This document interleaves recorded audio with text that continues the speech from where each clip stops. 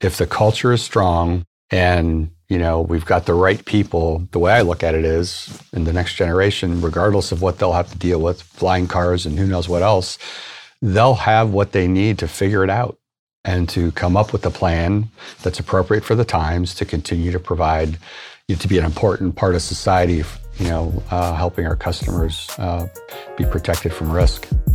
Let's discover what people are building in the greater Cleveland community. We are telling the stories of Northeast Ohio's entrepreneurs, builders, and those supporting them. Welcome to the Lay of the Land podcast, where we are exploring what people are building in Cleveland. I am your host, Jeffrey Stern, and today I had the real pleasure of speaking with Ed Largent, the president, CEO, and board chair of Westfield.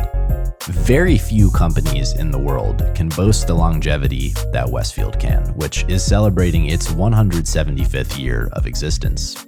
Originally founded by a small group of Ohio farmers in 1848, Westfield is now one of the largest non-public companies in Ohio, the largest employer in Medina County, and has grown to be one of the nation's leading property and casualty insurance companies, with recent international expansion and as the largest writer of contract performance bonds in Ohio, with over $2.5 billion in direct written premium and $8.5 billion in consolidated assets. Ed joined Westfield in 1986 and was later appointed CEO and president of Westfield in 2015, after having served in a variety of previous leadership roles, including as Westfield's administration leader and chief technology officer.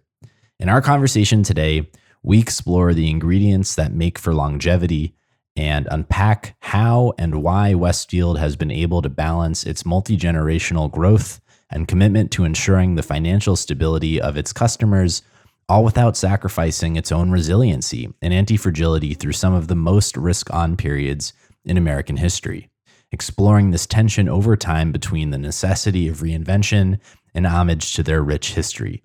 We talk about the importance of cultivating people and empathy, being grounded in purpose, and aligning culture around these tenets.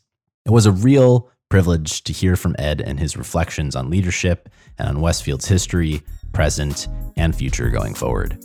So please enjoy my conversation with Ed Largent.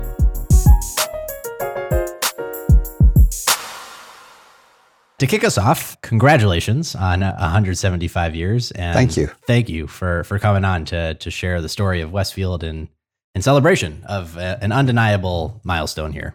That's my pleasure. Thanks for having me. Looking forward to it.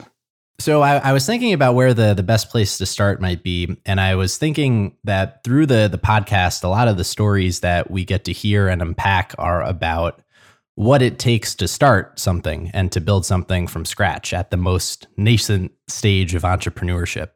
And yeah, I would love to learn about Westfield's origins and founding. It's an important part of the story, and we'll get there. But I'll put it out there at the beginning of our conversation today that a theme that I really would love to unpack with you is longevity, because I think it would be a fair statement to say that every business ends at some point, and it's just a matter of when. And over the grand scale of time, most things are ephemeral, and but there's always a long tail where something persists for much longer than is probable. And when it comes to business, there are just not that many examples of organizations that can boast the kind of longevity in history that you have 175 years later. And so with that, I think it would be a fun place to start by just asking about how you build a business that lasts and stands this brutal test of time that most others do not get to survive. So when you think about longevity, what do you believe are the most important factors that set Westfield apart? Yeah, it's a great question. It's a complex one that does not, I don't think, have really a simple answer. But I'd start with the people and their commitment in a purpose-driven organization. So we're mutual, and we were formed in 1848 for our customers, and we exist today for our customers.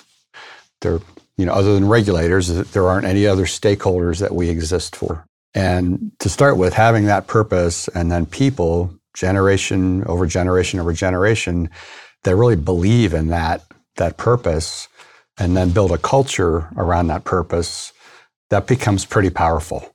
and sustainable.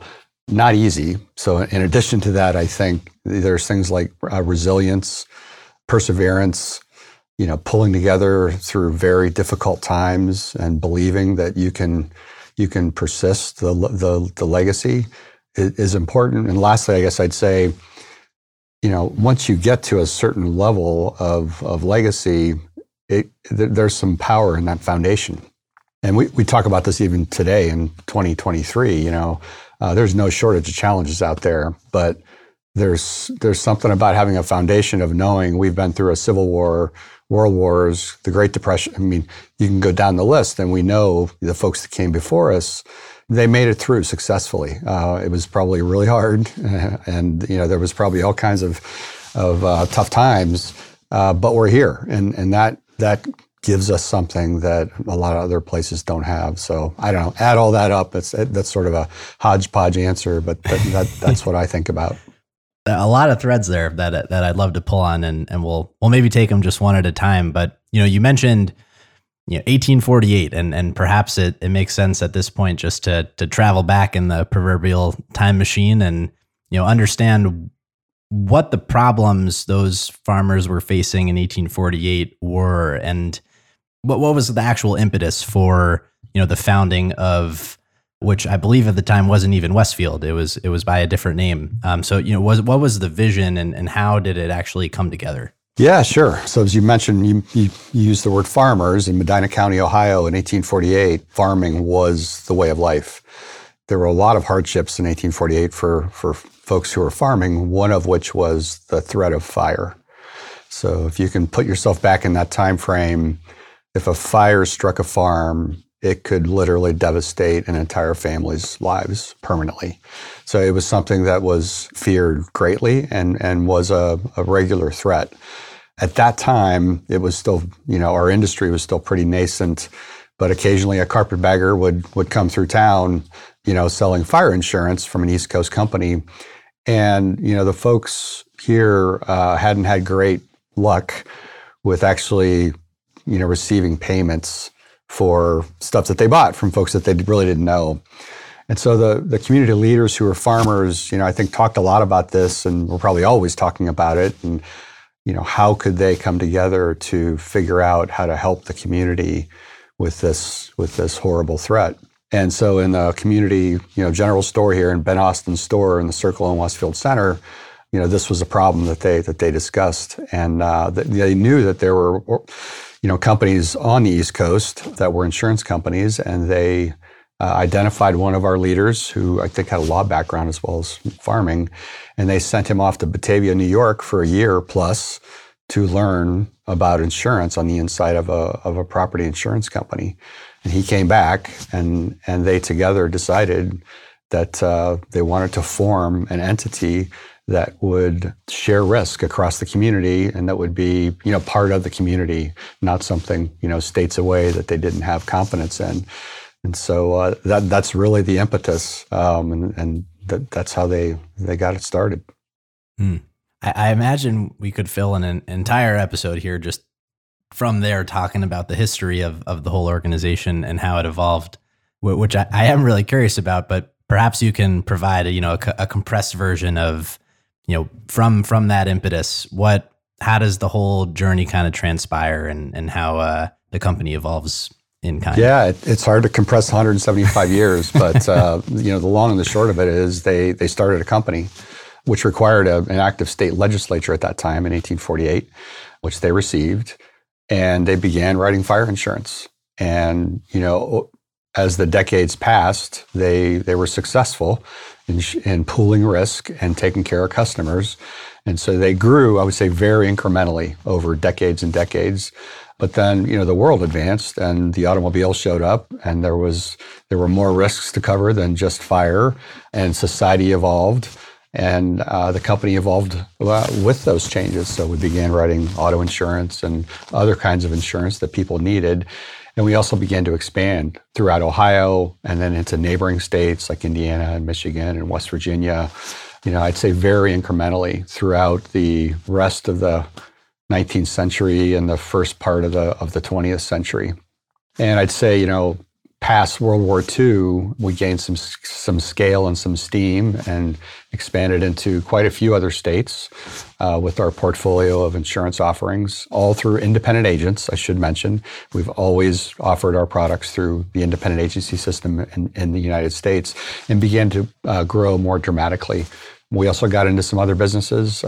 We formed a life insurance company at one time, which we no longer have. There was actually a securities, like a mutual fund offering at one point in time.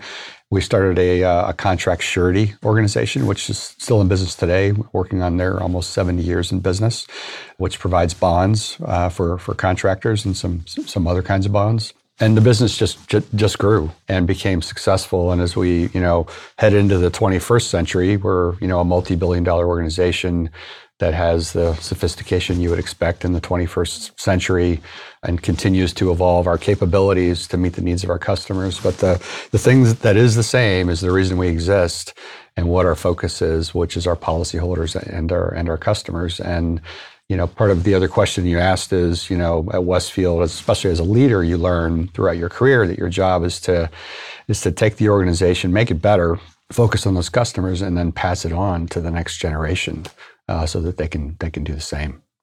When you reflect on your career personally, where does your experience intersect with Westfield? How is it that you found yourself at the organization? Good question, because I'm only a 37-year employee, not 175, and so it's actually a fairly limited scope I've got, and I'm very honored to be leading the organization through this anniversary. But yeah, I started in 1986, right out of college. I needed a job, quite honestly, and my life was moving very, very fast at that point in time. A lot of things going on. Westfield was one of my offers and options, and I didn't know anything about insurance. And at the time, we had a very robust management training program for college graduates. And so me and 50 of my closest friends convened together here in Westfield. And I like to say they taught us how to spell insurance. The first thing they did was take us through a 3 or 4 month curriculum where they really taught us the fundamentals of the business. And then we all went off into our disciplines. And mine happened to be information technology. I had a computer science and a business degree.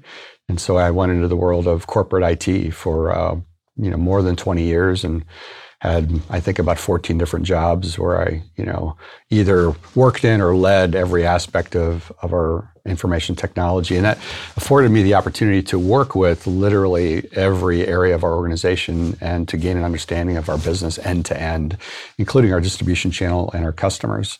So that was a great career experience for me. And it helped me cross paths with so many people around the organization and outside the organization that helped me learn, that sort of led me into corporate leadership positions and led me to the role I've got today.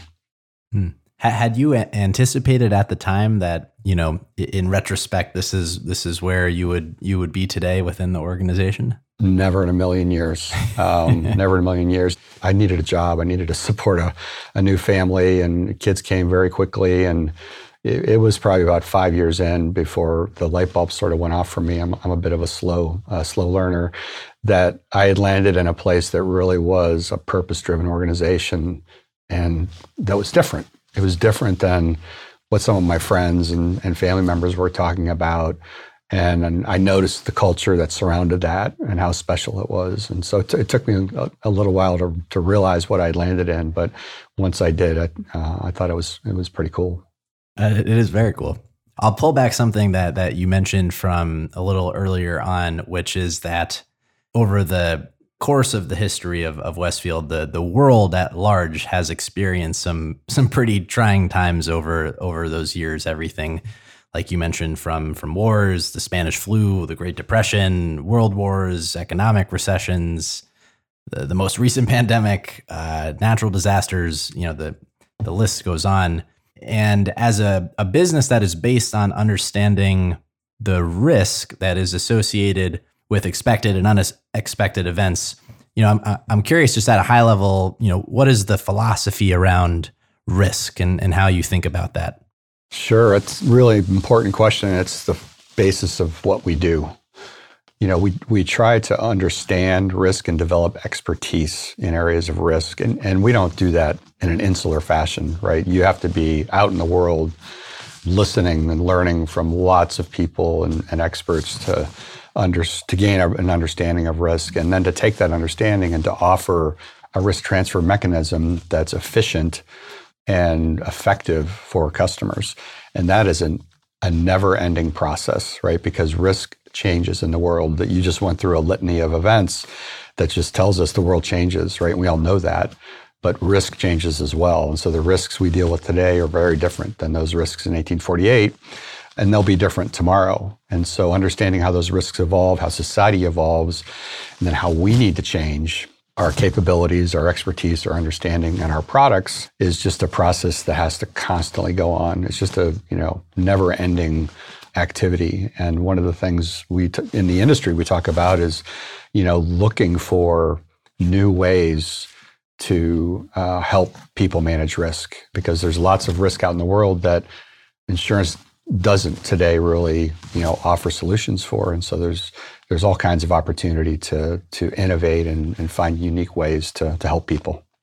Do you find there is a tension between promoting that innovation that will help the organization build resiliency and a certain anti-fragility going forward, balanced against Westfield's history and tradition and kind of the core identity? Is there how do you kind of toe that line?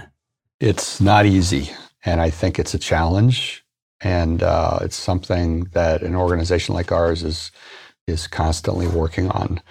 So it's interesting in the human dynamic when people see and feel 175 years, there's a great appreciation for that and awe, but it also sort of brings this feeling of rigidity and lack of change, which is really interesting because the only way we got to be 175 is to constantly change throughout those 175 years. And because we're a mutual, we're not a public company driven by shareholders and quarterly earnings, there is a danger that you can become rigid and overly conservative. And so I think part of my job and our leaders' job here is to strike that balance, is to understand what's going on in the world, how risk is changing, and lead change in a constructive, effective way, and manage that balance. And I would say that's a big part of my job and has been for quite a while. I think that's probably a similar challenge that founders have when they go through multi-generations, right? Three generations in, it's easy, I think, for the mission to fade. And so the other thing I would say is one of the ways we keep that balance alive is to make sure that mission doesn't fade and that we are grounded in why we exist. And, our customers are changing. The world's changing and our customers are changing. So if we keep that front and center, it'll help us manage that balance. I mean, it's evident that the core theme here is going to come back to people and, grounded in the mission. I have a lot of questions, but I have a few follow-ups specifically on that, line of thinking, which is, I'll ask the first about kind of succession and, over the very long course of time, what was it like when you came into the role to lead the organization? What does the planning process look like? How is it, instrumented to keep the entrepreneurial, innovative spirit alive, and how the organization at large kind of cultivates talent? Yeah, there's a lot in that. There's a bunch of questions. I think a lot of organizations do a great job with succession, and they put a lot of energy and time and thought into it. We do as well. And I think because of our mission and our desire to be around for the next 175 years, our board, for example, takes succession extremely serious. And so, there are multi-year planning activities and actions that go into place, as well as leadership development and ultimately, selection and then implementation of succession plans that go into place. They really want to be sure that, the leader that's in the role I'm in is going to persist the legacy and manage that balance between innovation and conservatism that you mentioned. Beyond that, since I've been here at Westfield, there has been a huge focus on the development of our people throughout the entire organization. And I've benefited from that for sure. Throughout my 37 years, I've been very fortunate. And I think that's linked to this as well, right? Our people make this organization, period. And so investment in them, making sure that the culture persists and they create the culture that we think is important. There's a lot of focus on that. There's a lot of time and money spent continually in that arena. It's really fascinating because it's from my perspective in this kind of stark contrast to what I feel is the culture, if you will, at very early stage companies where it's almost a cult of personality around the founder. But if you're to have this longevity, it really has to be grounded in the mission and the culture at large. It does. It does. You just said that very, very well. I don't know how many generations in we are, but we're a long way in generationally. And so leaders here need to be grounded in that mission. And we aspire to have a culture that really, where leadership is a collective activity. It's not, driven by one character. And if we can achieve that, and that's a never-ending journey, but if we can, that will help, pass this on to the next generation, because it's not about the leader and their personality or their preferences. It's about the mission and it's about the culture, and the culture can sort of persevere itself. It's a bit of a lofty goal, quite honestly. It's not easy. Yeah. Because, people change. We hire hundreds of people every year, and we're expanding, and, we're buying companies and expanding geography. And so, it takes constant work to try to achieve that aspiration. And maybe not sure we ever achieve nirvana there with the culture, but the effort, I think, makes it possible for us to persist the legacy. Yeah. Maybe just a tactical follow-up to that one, which is, what that looks a little bit more like in practice. Because I feel like one of the problems that I would imagine is the case with succession and, over time would be this kind of principal agent problem that would chip away at, the equity of a company over time, where there isn't that alignment of incentives. So the question being, how do you align incentives over the long term to get the buy-in of everyone on the team? Yeah. So the first thing that I want to make sure everybody understands is, as a mutual, none of us own this organization. So we exist for the policyholders. We're regulated by the state. And so if there would ever be a problem, we could go into receivership and the state would take us over. But there's not this equity thing that you just referred to with founders. That actually is a big piece of the puzzle, right? So beyond that, we all, earn a market salary, and we do have incentives, and we try to align those incentives to, the financial goals that will create success for the organization, not, for our personal gain. And that means that back again, grounded in the mission and our customers. And so it's never easy, but, at a mutual, I think it is different, right? Than whether it's a privately owned, family owned, or even a publicly held entity, which helps with what you referenced. So you had mentioned, the next 175 years, and I want to get to that future state and hear about how you think about impact and planning and all the steps involved there. But I think it might be helpful just to set the stage before we talk about the future, just in the present. And I know at some point, I don't know exactly when recently, but Westfield Insurance, you guys have dropped the insurance in perhaps a pursuit of a broader vision. And so I'd love to hear from you, just what does Westfield look like today? I'll describe it in a couple of components. We are a standard lines property and casualty company with a number of businesses, a portfolio of businesses that operate in the United States, regionally in 20 to 30 states, depending on what that is. And so that means personal insurance, so automobile and homeowners and umbrella insurance for individuals and families. And we also offer commercial insurance for businesses, for general liability and property and auto. And that's really, and farm owners. We still are in the agriculture space. That goes back to our roots. And we are continuing to grow those businesses and expand those some of those businesses in the U.S. We also own a bank. So Westfield Bank is about 21, 22 years old. It's a very successful community bank here in Northeast Ohio. It also provides banking services to independent agencies across the entire country. And so that's part of our portfolio. And lastly, this is a new set of businesses. We started a specialty insurance business in the United States a little less than 2 years ago that has grown very rapidly. And we just acquired a Lloyd's of London syndicate in London that will jumpstart the international arm of that specialty business. And so that takes us into a completely new world of insurance. It's 50 states in the United States, and ultimately, a global kind of a footprint from a customer standpoint. So that's Westfield today. I'd say a somewhat complex portfolio of mostly insurance businesses and a successful community bank.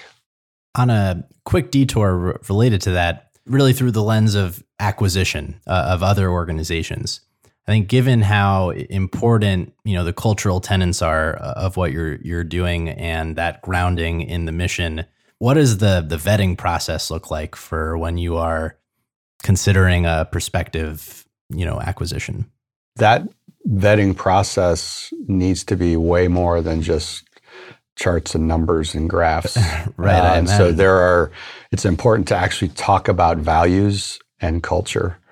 I mean, so that vetting process, as you reference it, involves a lot of conversation and discussion and questions about values and culture. And I think a lot of folks that do acquisitions or inorganic growth would say the same thing, that fit, a lot of people call it fit, is really important and can help turbocharge success, or it can create all kinds of really, really interesting challenges. And so that's a high priority for us, is to ensure we have at least foundational alignment around our values and culture. And then from there's a journey, because it takes time, because all of a sudden you got, hundreds of people that show up and they've come from somewhere, and, they're coming into the Westfield family, and we have to learn about them. They have to learn about us. And by the way, we hire a couple hundred people a year as well beyond that, which is the same thing. And it's sort of, helping them understand who we are, why we exist, what we're all about, and helping them sort of find their fit within this culture. So widening the aperture, we can talk a little bit about the future. Is the time scale that you think about when you think about the future, is it 175 years out? Like what practically are you, working through as a team when you think about what comes next? Yeah, so I'm gonna disappoint you here. It's nowhere near 175 years. It's 5 to 10 max. And I'll tell you why. In the 21st century, I don't know hardly anybody that really can predict 10 years out. I mean, if you just look at what's happened in the last few decades.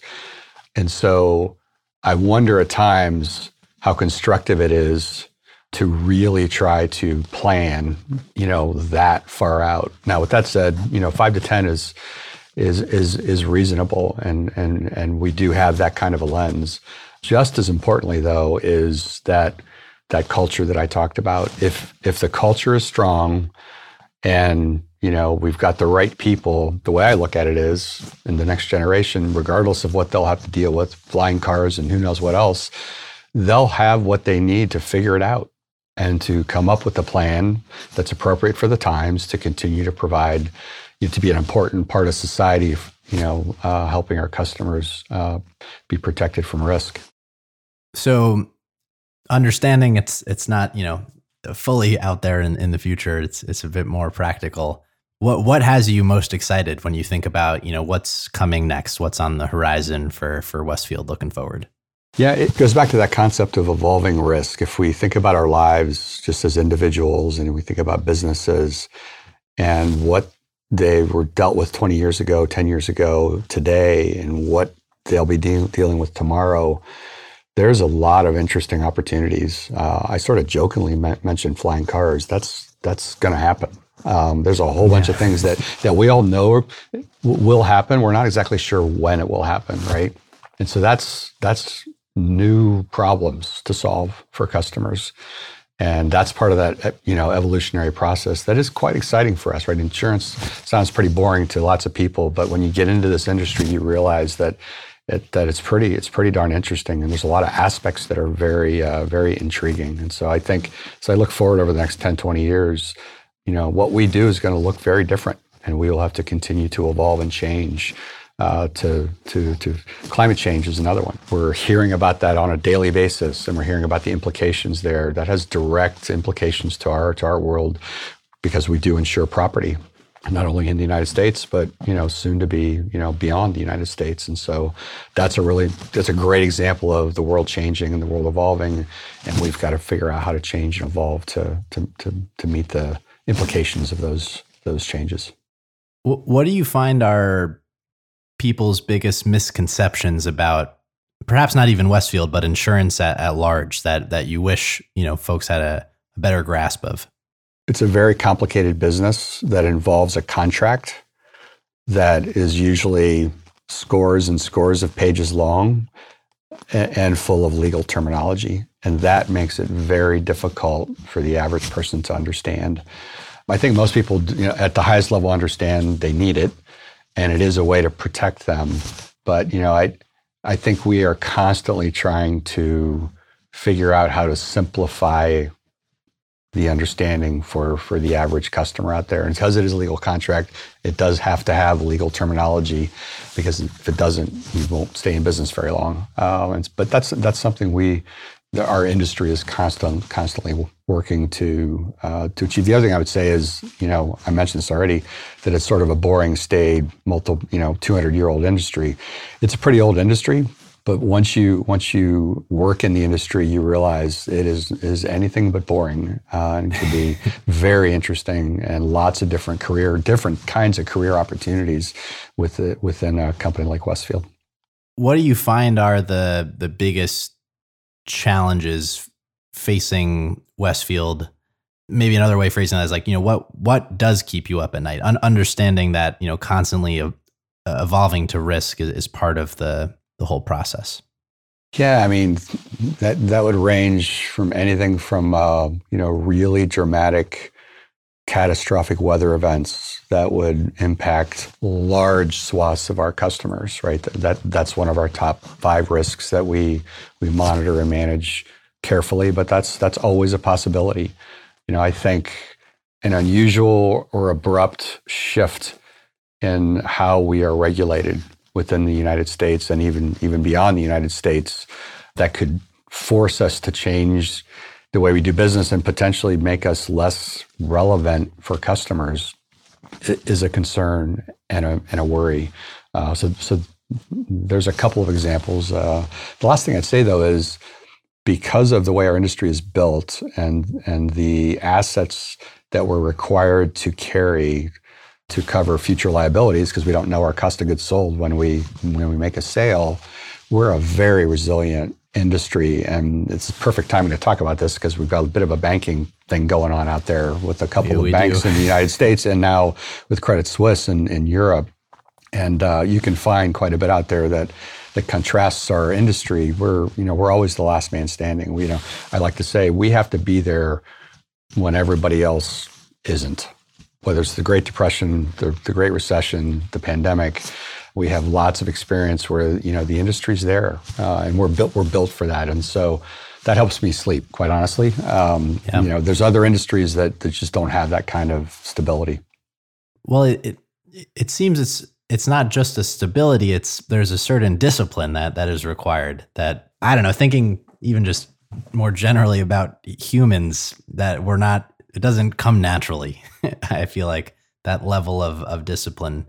How structurally is that, kind of woven into the organization? It's a great point, because it does take discipline, and there's a lot of experts in a company like Westfield. I mean, a lot that help us understand the past and analyze the past and look at trends. All of that expertise understands we'll always be wrong. Predicting the future is impossible. We're going to do the best we can, but we're going to have a conservative philosophy there, because we want to be there for the next day for our customers after the calamity happens. And so, understanding trends and projecting the future, and then understanding we're going to be wrong and accounting for that does take discipline. But if you do it, and you experience it, over and over again, you realize how critical that discipline is. And very few property casualty organizations fail, but the ones that do, generally have lost their discipline in managing their capital to ensure that they're prepared. How do you think about competition and kind of, differentiation, Westfield's advantage within the market at large? With such an old industry, differentiation can be very difficult. And I think this is another thing that's tough for customers because they often don't really see a big difference. At Westfield, we go right back to our people. Part of our culture is empathy and caring. You can take all the technology that we all have and the products that are sophisticated and how we deliver those, all that stuff's critically important. If you add a human element of caring into that, it is magic. And, I know it sounds trite, but it's real. We're all still human beings and we all still have feelings and we care. And so our claims operation would be just one example. We have hundreds and hundreds of stories about how we go about handling, an event a customer has that can be minor or it can be catastrophic. And, that caring showing through really can be differentiating. So understanding the practical time horizon is in the nearer future. But when you do think about that next 175 years, it's an interesting question to even think about at all. Cause I don't think most, startups think about necessarily legacy or what is the impact that you hope to have looking back in retrospect and what success actually looks like. So I'm curious if you even think about that or if there's an intentionality around that. I'd say we think about it in the sense that for the time that we're here in this generation, we want to position the organization the best we possibly can for success for the next couple of generations. So that is, what talent do we need? What capabilities do we need? What moves do we need to make in the portfolio of our businesses so that that next couple of generations, isn't behind the eight ball, but they're actually on the front foot and positioned to serve even more customers. That's a mentality that I think I have and many of us have here at Westfield. So what would you say is success? What does that mean? It's first and foremost being there for our customers when they need us and growing serving more customers. We're in a really important part of society. You and I couldn't live the lives we live without the ability to transfer risk efficiently, whether it's our cars or houses or anything else. Offering that service to society and then expanding it, serving more customers, that goes right at our mission. And we often say you're either a growing, thriving organization or you're probably declining. And we don't want to be declining, which means we want to continue to be growing and thriving. And by the way, it's a whole lot more fun to be part of a growing, thriving organization than one that's going the other way. So one thing I wanted to ask you about, and I think it's perhaps related to the culture piece, but in this ever increasingly remote, friendly world that we're living in, I do know that there is a importance to kind of a proximity of people that you have at Westfield, and just in researching the story that it's a whole community and town that's based around the organization. So I'd love to just hear what that actually looks like in practice and how you think about its importance. It's extremely important. I should say sort of pre-pandemic, I think a good 25% of our employees were fully remote workers around the United States. So that's not a foreign concept to us. With that said, we now have a higher percentage of fully remote and a pretty high percentage of hybrid workers and more geographically spread, all over the place. And so it's made us think more and harder about culture. The culture we aspire to, we articulate very clearly, and we have practices that we know if we exhibit those behaviors and practices will promote the culture. And we found that those practices can be effective, remotely as well as in person. With that said, it's easier in person. There's just something natural that occurs between human beings when you are, not staring at each other through a webcam. And so we're figuring things out along with everybody else here, right? I mean, I think things are still changing. It's still so soon since the pandemic that I think there's just more to learn, and we're definitely learning and adjusting. So I want to ask a few more personal questions about your own journey through this, and some of the reflections or learnings that you've had in this role. And to start, I'll just ask, what are you most proud of reflecting on your career at Westfield? I'm proud of the success the organization has had in 37 years, and the magnitude of growth and the customers that we serve and how we go about our business. But I'm probably most proud about how the culture has evolved. It's more clear than it was 37 years ago. It was sort of in the air, it was in the ether. And after some period of time, you sort of got it. And now we're just very overt about articulating what it is and why we desire a certain culture, and then what the behaviors or practices are that really help promote that culture. That's I think, accelerated our ability to persist that culture. And I hope, long after I'm gone, that work will help persist the place for generations to come. So I'd probably put that at the top of the list. What have been the most surprising lessons that you've taken with you? Things that, really you did not anticipate or expect coming into it? I've got a technology background. I spent a whole lot of years in the world of complex technology, which was great. I enjoyed it, loved it. At some point in my leadership journey, I realized technology is great, but it doesn't matter. People make everything work. And at the crux of just about every challenge, it comes down to people. And so my emphasis definitely shifted from early on in my career to what I paid the most attention to definitely where it is today. All of that stuff is super important, and it's very cool. And having the capabilities our customers want and need is critical. But the people behind all that, or riding alongside all that, are more important. That's probably I'm not sure it's surprising, but it's definitely a great learning of mine through my career. Yeah, no, that one actually resonates quite a lot. I've also found that it ultimately always comes back to people. That's a good thing. It is a good thing. It is a good thing. For a entrepreneur who is thinking about, in this context, trying to build an organization that outlives their own time at it, what advice would you offer up? If I reflect on the Westfield story and I try to put myself in those folks' shoes, I think it's, entrepreneurship is about taking risk.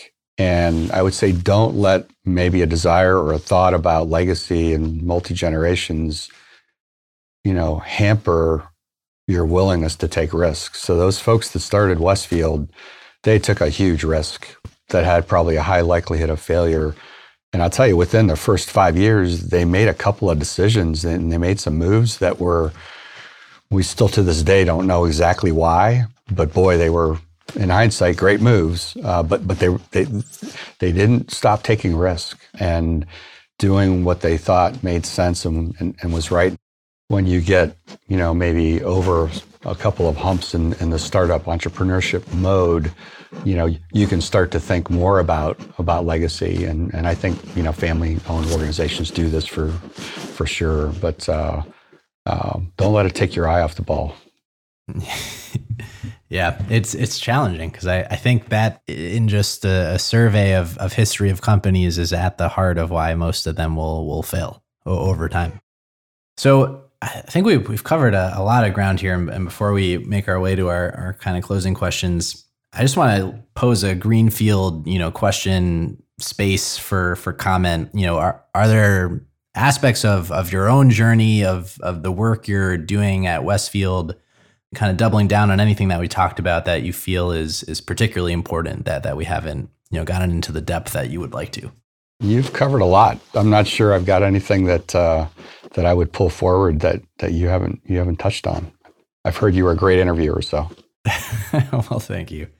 Well, our traditional closing question is for not necessarily your favorite thing in Cleveland and in the greater Northeast Ohio area, but for something that other folks may not know about, a hidden gem, if you will. So I'll ask you for a hidden gem in the Yeah, I knew this was coming, and I thought about it, and fortunately, I don't think there's that many hidden gems. I can't come up with anything that people wouldn't know about. The one thing I would, for me personally and my wife, that might put into that category is on the culinary front, and it would be Momocho, modern Mexican cuisine in Ohio City. We just have for years and years absolutely loved that place, and it reminds me that we got to get back there at some point because it's been a little while. But I don't think that's a hidden gem, but maybe there's some folks out there that haven't heard of it, and if you haven't, check it out because it's world class. I second that. It is one of my favorites. Cool. I'm glad you mentioned it. Well, Ed, I really appreciate you coming on and taking the time. I want to congratulate you again on 175 years. I think it's an extraordinary milestone, and so really appreciate it. I really enjoyed the conversation today. I did too. Thanks for having me. And as we say at Westfield, after 175 years, forever forward.